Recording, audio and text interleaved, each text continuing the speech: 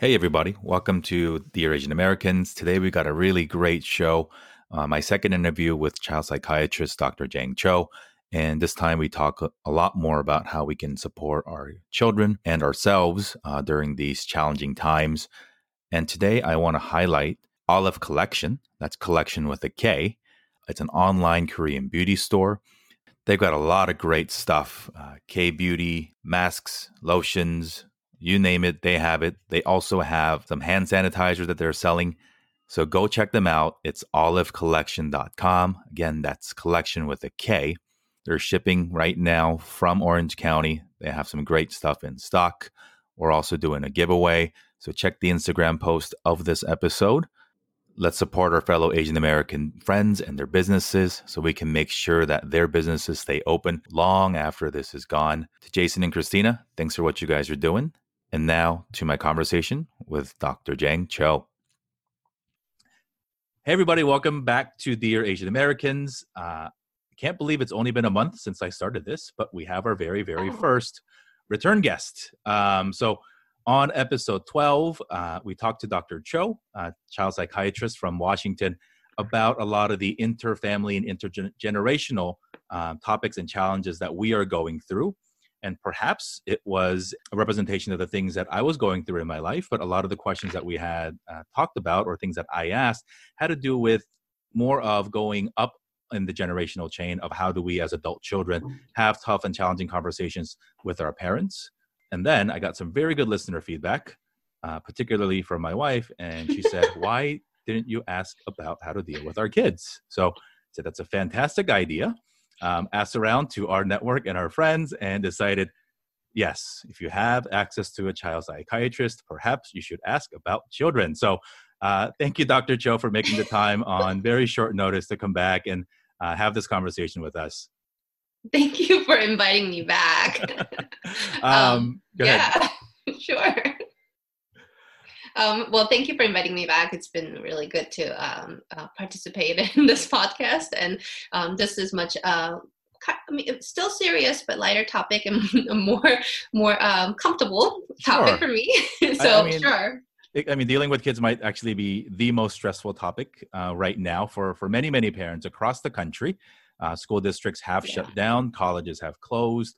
So, whether you are dealing with a 3-year-old preschool kid, as I am at home, or many of my other, older friends who have high school, teenagers going through puberty and all sorts of other fun things, and college kids who were used to complete independence, now living back under the roof of their parents' homes. And so, we want to talk about a lot of the things that I think are generally acceptable or generally applicable to a lot of our moms and dads out there, and also to our caretakers, our grandparents. And so let's start with the general topic of, and maybe we can just, I know it's not exact science, but perhaps, half the question towards younger parents and maybe the other half to parents who have children in the teenage and in sort of the college bucket. So for the younger kids who are just genuinely confused, why don't I get to go out? Why is school canceled? How do you explain what is going on to a 3, 4, 5-year-old? So yes, so this topic of how to explain what is going on in what a pandemic is, what a virus is very difficult because we never had to do that. But it really depends on the age group. So for the preschoolers before kindergartners, it's going to be a very hard concept to explain. But there are different ways to do it, and you can use a lot of pictures and a lot of kind of animations, and I'm gonna probably provide some online resources that I found that are very helpful to Jerry. But for the preschool kids, all age groups, the key to understanding virus and what is going on is to kind of be at their eye level, right? So for little 3-year-olds to a 5-year-old, you can talk about, well, there is something called virus, and that gives you illness, gets you sick, like cold. When you do have a cold, it means that you have a virus, and you start from there, and you can even have a picture of coronavirus there. I think there's a lot of pictures floating around, and so that it's something tangible. I think what you need to focus on with that age group, specific age group, is not about, well, this gets you sick, but about, well, what makes you not get it, right? So, because that's what you really want, right? You want them to be washing their hands.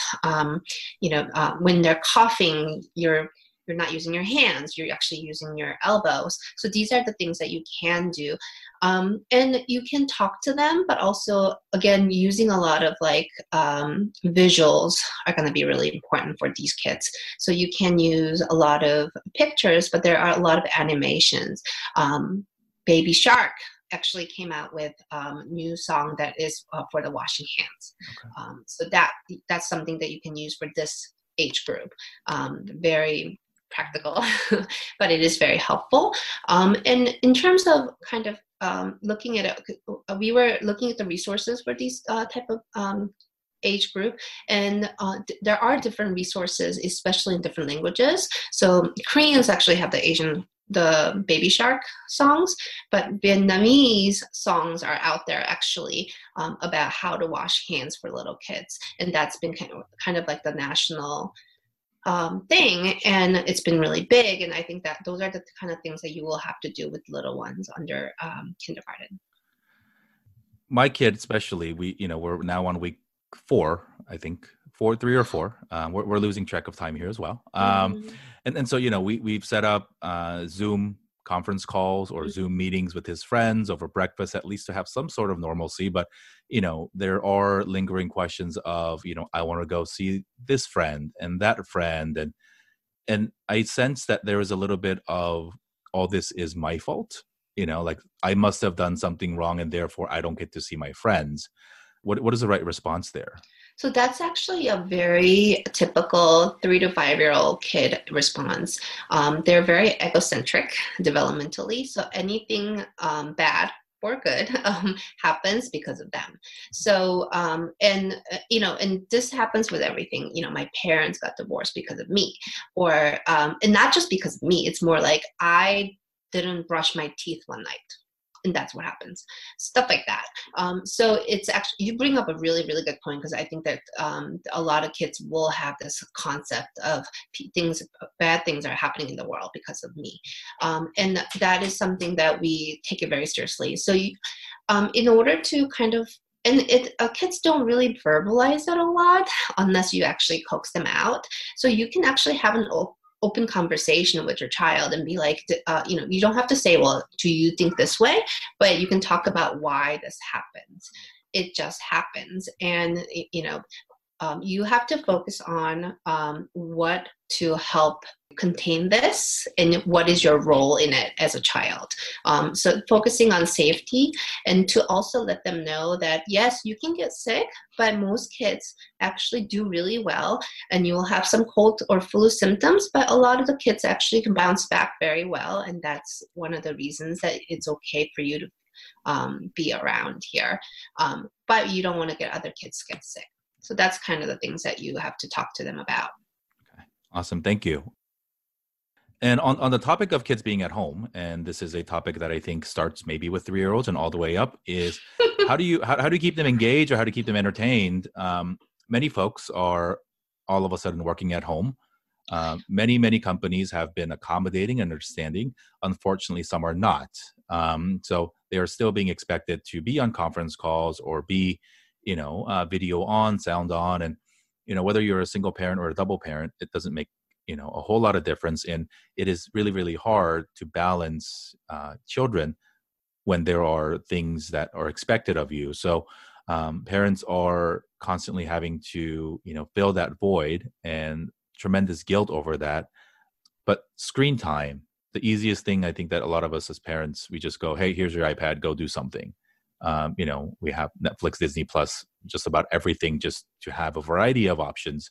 But share with us kind of your, thoughts on, is temporary free-for-all screen time okay just to help us get through this, especially now knowing that in many states, schools are canceled for the rest of the school year. So we're looking at least 2 or 3 more months of this. And if we have to do screen time, what are some alternative types of things that we can show them rather than Frozen for the 50th time this week? Well, I do have to say we've been watching Rapunzel daily for the past 6 days. So, so I think this is an extraordinary time, and extraordinary times sometimes call for extraordinary measures.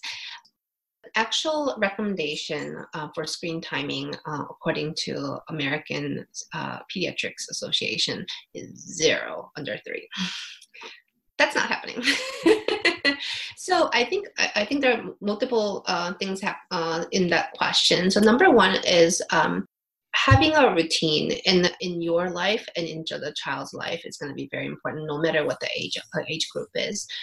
So we talked about how days kind of blend in even for us, but for children, I think it's even worse. And the younger they are, it's going to be even worse because they don't really have a lot of concept of time. So getting up and getting washed and getting out of your pajamas, even though you're not leaving the house, those are really, really important. Also, it doesn't have to be a very regimented schedule, but you do have to have some schedule like, snack time, meal time, exercise time, very important. And so those are the things that you can loosely kind of track them. And for little ones, you can have the visuals. Actually, you can draw them with the child so that they feel like they're actually participating in them, and it helps them to be more involved and be more compliant. Even for teenagers, I think you can talk to them. I mean, you can't make them do it, but you can actually talk about what they think might be helpful for them, right? To go through this really hard time, and what do you think is going to be helping for you?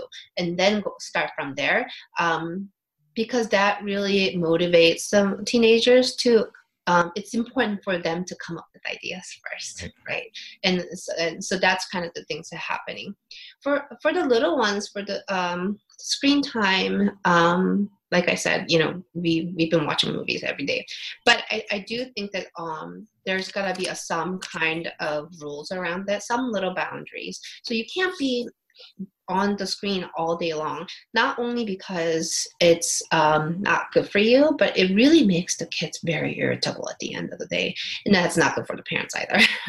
So you can delineate, like make a rule, right? And have them hear the rules. So for example, before you can get on the TV or screen or your PS4, these are the things that need to be done.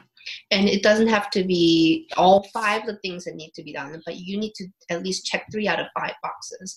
Then you can have a certain amount of screen time. And it can be definitely more than what most kids used to have, because it is extraordinary time and they do need time to relax.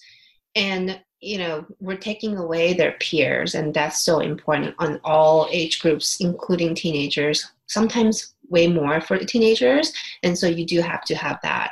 I think having the boundaries and a little bit of rules that are very well known to the child, just giving them structure is very important, even though initially it might be difficult, because especially for people who are anxious, you have to know your rules in order to feel less anxious. Even though they might not like the rules itself, it gives them something to rely on.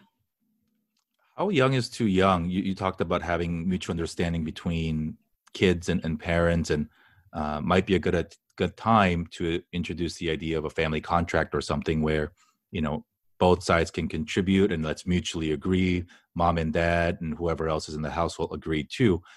Is there, I can't imagine my 3-year-old agreeing to any of the rules or, contributing to it. So I ask, what is the right age? Well, I think actually the three is actually a good time. It's not. Okay. It's not going to be called contract, right? But it's going to be something that you come up with, right? So you talk with the child and say, like, at this time we're going to have dinner. At this time you're going to have snack.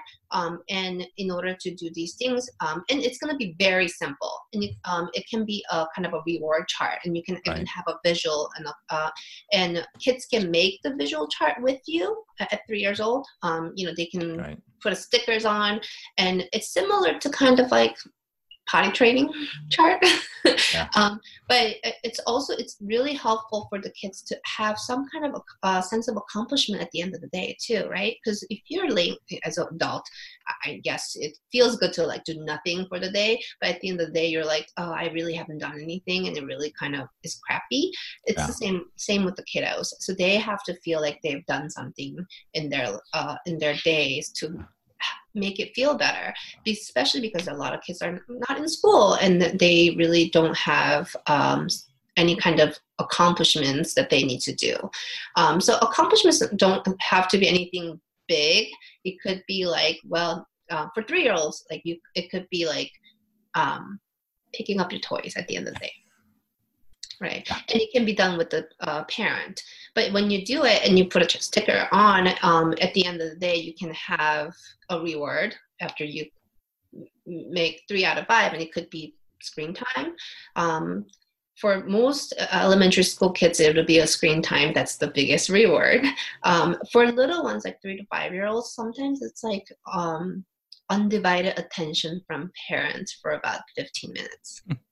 So you're playing with no siblings, it's just you and me, and we're gonna do what you want to do. And I think that really makes a big deal for little ones. Thank you. Let's talk about older kids for a little bit.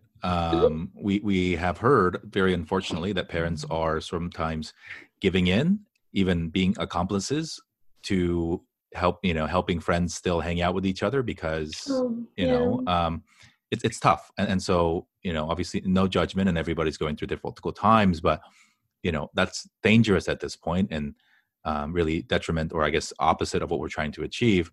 And for college students, I mean, they're legally adults, right? They used to live their own lives. And in fact, I know some college students who haven't moved back home and they're staying at their apartments near their school because the idea of being locked up with their parents for weeks on end frightens them. So as parents of pretty much adults, how do you then have these conversations where it's important for them to feel independent, yet not cross certain lines?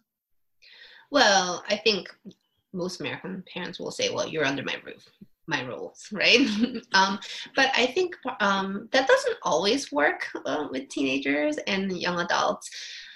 With the teenagers, I think it's really, really, really hard time for them because even developmentally, at that age is more important are friends, right? Friend relationship, peer relationships are so important to them. It's the biggest part of their lives, right? And when you don't have that, it's very difficult. So I would relax a little bit on kind of screen time because that's how they connect with their friends. And these kids don't necessarily talk to their peers over the phone. They FaceTime, they text, they use Snapchat. So those are the things that are sometimes needed. And these are the screen times that might be relaxed for them. And it is important that they do have this interaction for their mental well-being. That said, I think there are a couple things that you can do in terms, and so this is the age where you can have the family contract, right? And so you can have a family discussion if it's just one child or multiple child, and have the chores divided. And also you can talk about goals. Right. So what are your goals? Like doing your homework on time? Do you have a project that you would like? And it doesn't even have to be academic. It can be something like you're building something in your garage or doing your artwork, something like that. But and these are the kids that can have a little bit more long-term goals than the 3 to 5-year-olds, so that you can talk about, well, what are your goals? I really would like you to feel like you're doing something productive for yourself, so that you don't feel like you're wasting your time. I think this is a very important portion for a lot of the kids, especially seniors. For those seniors who may not get the end of their graduation, their prom. These are big losses in their lives, right? And as a parent, you might not feel like, well, it's not that big a deal, but you went through it. Right. We got it, so we can't say it, right? Right. So I think part of being a parent for these age group is to validate their feelings. right? Yes, it must be really, really hard for you. I think it is very sad. I'm sorry that you're having this loss, right? So that you can validate this feeling of sadness and anger in some ways, but at the same time, you can talk about your feelings of fear for your child, and you can't talk about the fear for your child and what you want your child to do before validating all of their feelings before, right? So I think those are the important topics that you should have conversation with. Great points. Thank you. And on the topic of students and school, many families are now having to deal with the fact that they are now, in addition to all the crap that's going on, schools have thrown in a lot of burden on their parents to take the charge in homeschooling. I think in a picture perfect, false sense of American dream family where one person works, the other parent isn't, you have many, many rooms in the house, you have a backyard, you have, ample internet, everything, right? In more of our urban centers, LA, New York, even Seattle, that's not reality for a lot of our parents or even families, where you don't have room to have separate work areas for mom and dad and school areas for children. I don't even want to get into access to internet and broadband for students to even have it, or even laptops, because rules are nice, but it's challenging. Yesterday, I spoke to an international student, and professors they didn't think about the fact that you're asking students to go back halfway around the world. And so are you being cool with expectations of time zones and internet access across different networks and things? So how do we as parents deal with not only the frustrations and challenges, but I guess more importantly, the guilt of not being able to do everything for our children, including school and taking care of our own work stuff? I think that guilt is everywhere, whether there is corona or not. As a parent myself, and I think this is something that I've been dealing with myself as well, to not feel as guilty. And this is something, an ongoing process. But I do think that the important portion of this is for you as a parent to check your own pulse before checking other kids' pulse, right? So checking your own kind of inner self and mental health, and thinking about what really is important in a big perspective. And something like it's such a big event like this where everything is really shaken up. The silver lining is that perspectives become clear. And at least for me, like what is really important in my life has become much more clear, right? This health of myself, my loved ones, and kind of being with them at this time. So that's something that you should focus on, and not feel guilty about, well, I'm not giving my child organic food or I'm not giving my child 100% of my attention all the time. That's exhausting for you. And to think of it, to have that kind of obsessive thoughts about, well, I have to be the perfect parent, it's going to end up in a parent that's going to actually ends up exploding at the end, right? And that's even more detrimental. Another portion is when you do have these feelings, but also when you're not doing everything perfect, you're actually modeling to your child that it's okay. It's okay to feel sad or feel anxious or not be perfect. And that's okay, right? And I think in this world full of perfectionists, including a lot of the kids that I see and a lot of the Asian American kids that I see, I think it's important for the parent to say, it's okay that you are not going to be 100% all the time, because you need some time to back off. And that's how you come back to your work, your life, your child, with more energy and more feelings, right? So if you change that perspective and say, well, I need some time off and I don't have to be on all the time. And that is me modeling to my child that life isn't perfect, but I get through it. I think it makes the parent feel a little bit better. I think you bring up an interesting point, a very good, valid point on expectation and perfection.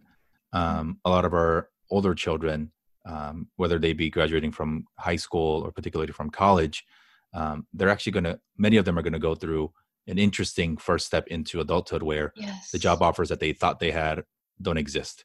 Some of these companies that they think they're going to work for aren't going to be around in 3 to 4 months. Their world of, and I mean, it's our collective culture's sort of problem too, of just this obsession over achievement and obsession over certain names and logos and schools that we then tie to success and pride. That's going to get taken away from them. Schools might change, right? The things that they think that they've worked so hard for are going to disappear completely out of their control. And I think it's important to continue to remind the parents that this is a good time, maybe for the first time, to say, hey, I'm still proud of you, even though you don't work there.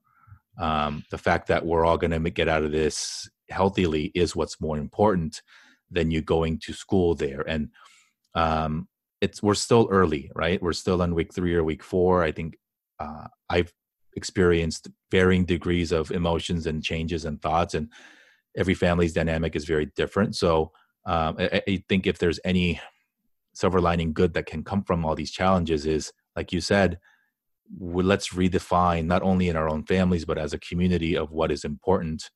And that, very, very short list of schools, very, very short list of job titles, very, very short list of companies don't necessarily define, success or happiness or even pride of, what we want our kids to do. So I want to shift gears a little bit and talk specifically to our friends, your friends and my friends, and many people in our community who are actual frontline healthcare professionals. So I don't want to do it injustice. So this question comes from somebody from the Korean American Mommies Group. And I'll just read you what she wrote and give you a chance to respond to that. I am a nurse. I left home a week ago, but we call often. Send groceries, gifts often. Video chat. My 4-year-old and 7-year-old are home with their father. And we reinforce our position that we love them very much. Mommy is staying far away till it's safe to be together because of the COVID. Am I scarring them for life? Am I doing enough? Was this decision to leave home prudent and right? Am I being a good mother? I have so many more fears and questions as time slowly ticks by. Oh, that's so disheartening. It's like heartbreaking, right? Yeah. Well, first of all, thank you for being out there. I think I have a lot of friends who are in the front lines, and as a child psychiatrist, sometimes I do feel guilty. But to answer your questions, the short answer is no, you're not scarring them for life. No, you are not a bad mother. You're an amazing mother and a person, and you are doing the right thing for the safety of your children and for yourself. I would have to say the long answer is the kids are very resilient. I think that's one of the things I love about being in child psychiatry. The thing that, a lot of people ask me like, well, how can you do this job? You see so much bad in the world. And that is true. I see a lot of bad things that's happened to children. I do see a lot of people who might actually be evil in some sense to hurt the children. But what gets me going is the resilience of these children. And your kids might be sad. They might be a little bit confused. Doesn't mean that you're scarring them. They are going to be fine once you come back. They might have some worries and they might have tantrums because things are not the same. But when you do come back and things do settle down, it'll be better. I think one of the things that you can do, and I think it goes kind of hand in hand with the perspective change for the mom, and is that you can talk to your children, not about how you feel guilty, but I think you can talk about what you are doing, why you're choosing to do this job, because you're serving other people, and that it gives you joy, and sense of duty. And in the meantime, I also have the sense of duty for you. your children, and that's why I do have to keep you safe. And even though it is a very sad thing, we will be back together in a little while. And I think that perspective, is very important for the mom, but also for children to hear, because what you think and what you verbalize, they soak it up. Right. So I think it's important for them to learn this optimistic view. It's not false. So we don't do any false facts, because I think that really comes and bites us in the back for little children. But to let them know that this is something that I am doing because I love you and I love others. And that is something that they're going to carry on for the rest of their life. And I think that you're really kind of teaching them really big lesson in a very young age that's going to be ingrained in them. And that's really important to think about. And as friends, siblings, family members of some of these frontline healthcare folks who are going through these challenging times, what are some things that we can do? You keep hearing stories from friends and just heart-wrenching stories of, lack of equipment and exhaustion. And as it spreads, the likelihood that somebody you directly know is going to get impacted by this. We are limited in our options. We can't go babysit for them. We can't, go take them to dinner and relieve that stress for them. Are there things that we can be doing to help them through these times? Yes. So I think the biggest thing is with this shelter in place and people being at frontline, the biggest thing people talk about is the isolation and feeling lonely in some ways. And I think for frontline healthcare workers, I think it is very lonely, because not everybody knows what they go through and what kind of feelings they have. And so I think the biggest thing that you can do is actually connect with them, text them, call them if they have the time, but just to let them know that you're there. And it doesn't even have to be like you don't have to say, well, I'm here for you.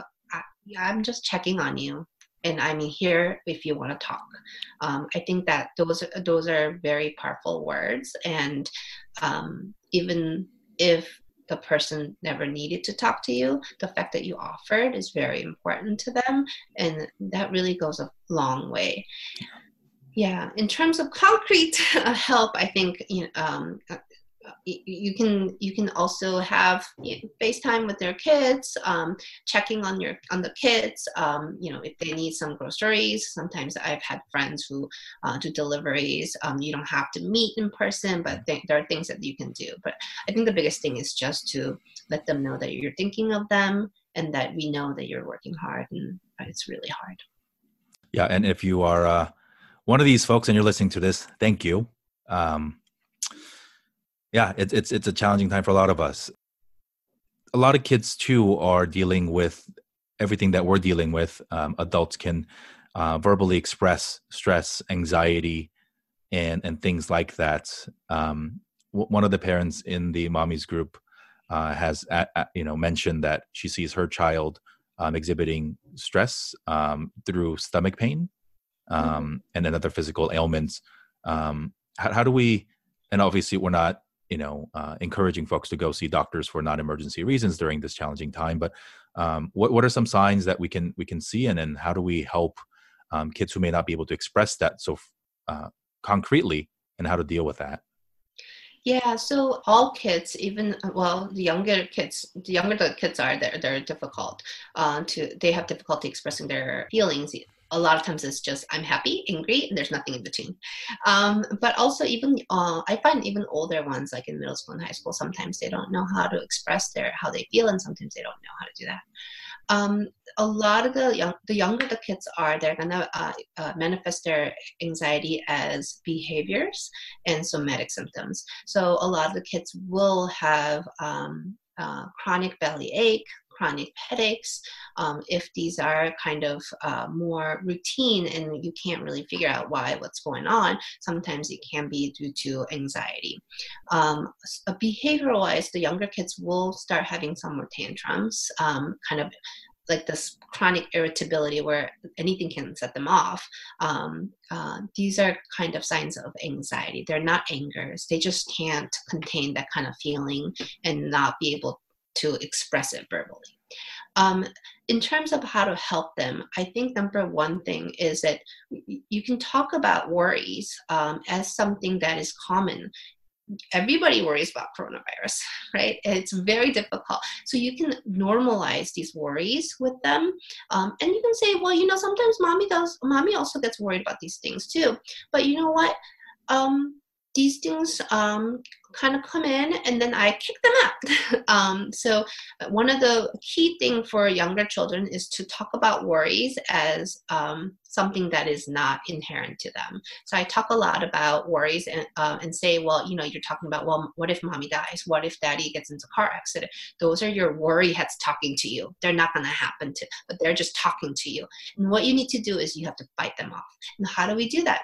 You grow confidence and you learn about virus and say, well, these are the things that we do to protect ourselves and kick them out. So information is very important. Adequate information, so not too much information, but adequate information at that age is going to be very, very important. Also, universally, the general recommendation for kids, including teenagers and young adults, and even for myself, limit your news. And so yes, you might need to see some news, but don't be on it forever, because that really makes you anxious. So those are the things that you can do to help with the children. This next topic is something very personal to all of us, something that we wish we didn't have to talk about, but it is the rise in racism, both exhibited online and in person, the racism and the hate crimes that are unfortunately getting more common. Good benefit for some of our younger children is that we are keeping them safe at home and we are not subjecting them to potential bullying and violence at their schools.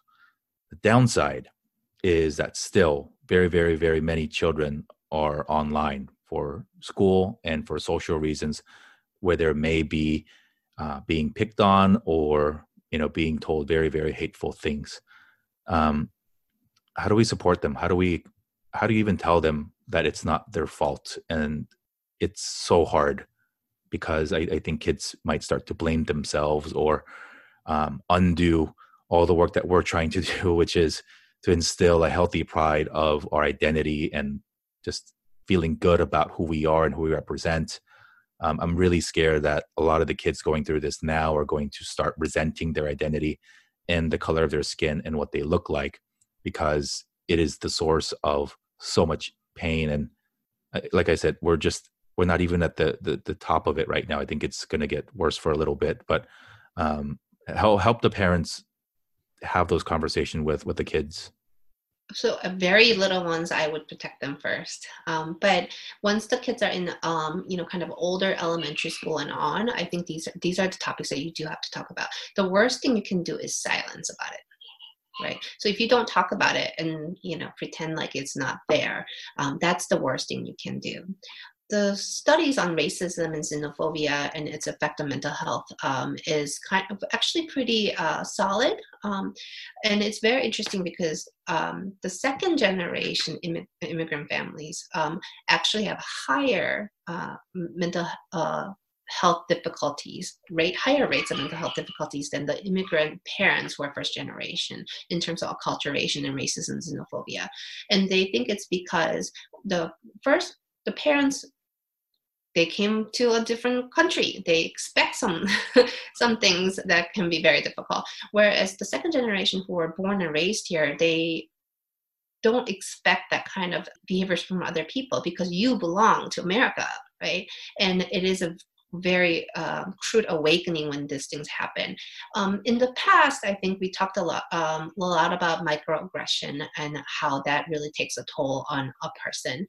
Unfortunately, with coronavirus now, I wouldn't say it's microaggression anymore. Unfortunately, it's a macroaggression at its worst, and sometimes your own safety really matters. And so these are the things that you do have to talk to your children.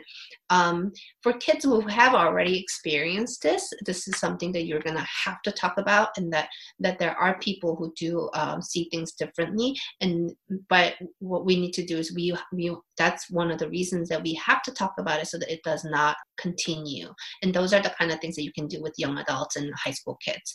The kids who haven't had encounters, but you want to have a forum to talk about, then you can talk about general things, and you can also talk a little bit about what's been happening. You don't have to talk about really graphic things, but you can talk about things because there are news media coverage about these things. And so for even older elementary school kids or middle school kids, this is something that you do have to talk about in a kind of historical and political sense as an education, but also you can talk about your own experience as an Asian American parent and what your own experience was like.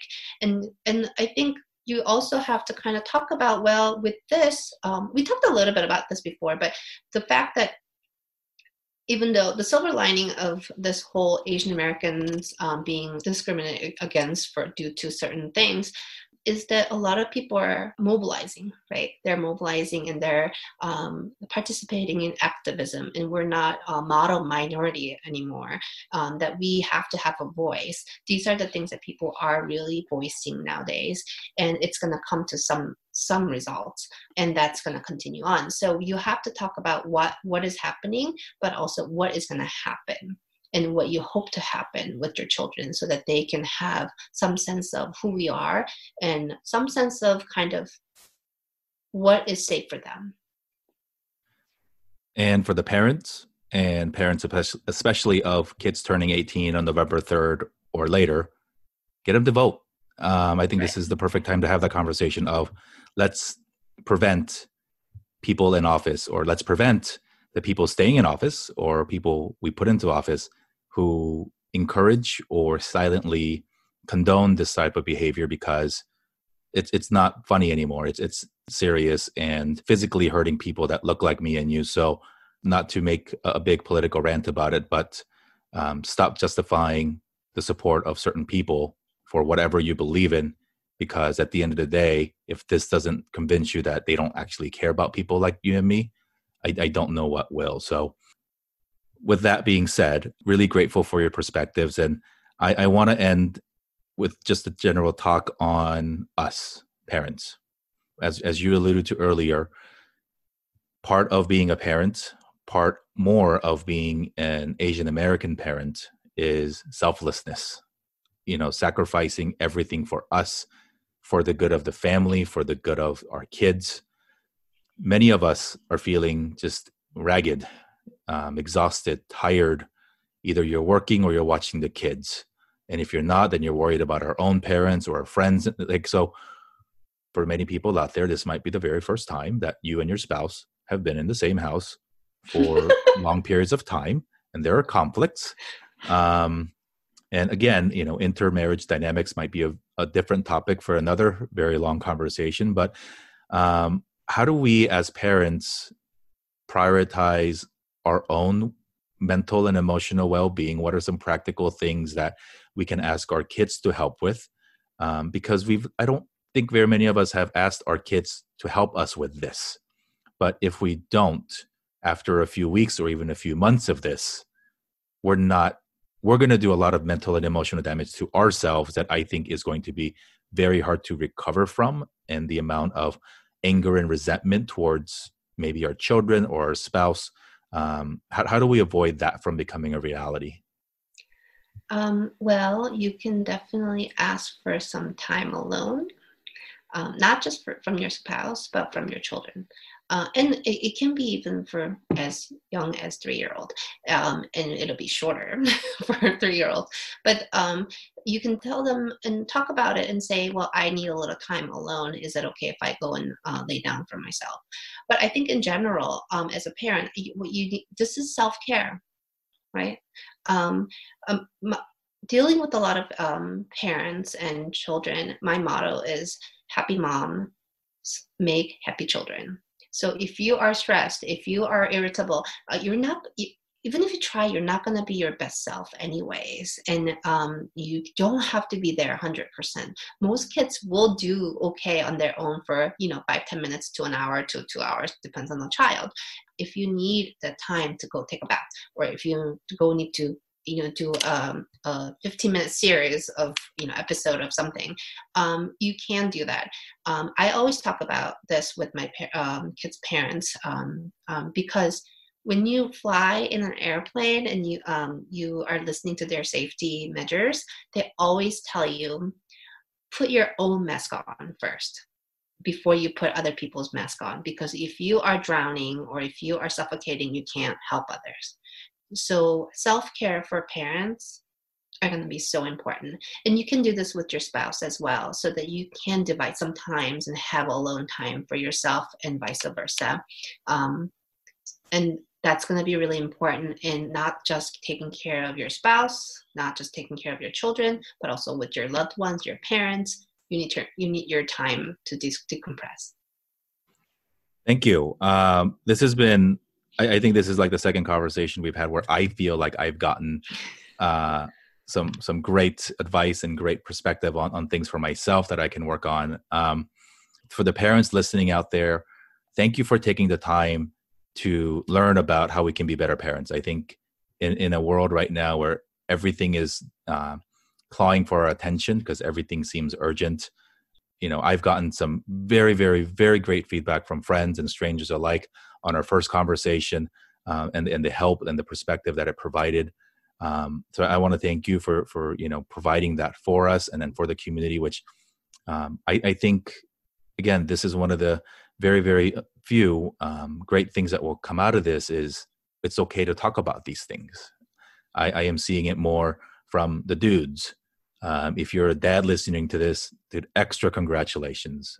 For whatever reason, the way we were raised, societal expectations, whatever it is, if this is our first time stepping up to take equal opportunity and equal responsibility for the mental and emotional and physical well-being of our children, what a great time to do it. It's not easy, but I think it is, we have a gift. Something that I think you and I talked about after the last show recording was taking this time to have discussions or topics that we would never otherwise have. I can't imagine when I was in high school or college just running around being busy. If I had 2, 3 weeks, 4 weeks at home with my parents, after like the first couple of weeks of just massive turbulence, you just got to accept the fact that you guys are stuck and that, watch something together, talk about something together. Thank you. I know for a fact that people listening to this have gotten great value out of it. And know whether you are a frontline healthcare worker drowning in guilt and also physical exhaustion, or whether you are a first-time parent just not knowing what the hell to do, you are not alone. Absolutely no way. You are not alone. Even if you are the first of your friend group to have kids and you feel like you have nobody to talk to, there are people to reach out to. My wife belongs to a number of different mommies groups on Facebook, which are extremely supportive and caring communities. Find them, join them. Pretty sure there's not as many resources for dads to get together and have fruitful conversations. Then hell, start one, invite me to it, invite other guys to it. Why not? I think it is, we need to be there for each other to get through these things together, and digital connection in the age of social distancing will be really awesome. Any final thoughts before, I don't know if we're going to have a part 3 of this, maybe in a couple of weeks, but at least for now, any final thoughts? Well, I think just keep safe, healthy, and take care of yourselves. I think those are the 3 things that I would love to have everybody be. That's all. Thank you, Dr. Cho, so much. Did hear the baby whimpering in the background a little bit, so I know you have other more pressing matters to take care of this afternoon. So from me, from my wife, and all of our friends, thank you so much. And you be well as yourself, and to brighter days, and to hopefully better, healthier, both mentally and physically, Asian American families for a lot of us. So thank you. Thank you. Hope you enjoyed my conversation with Dr. Cho. A lot of great tips, so much great advice and perspective.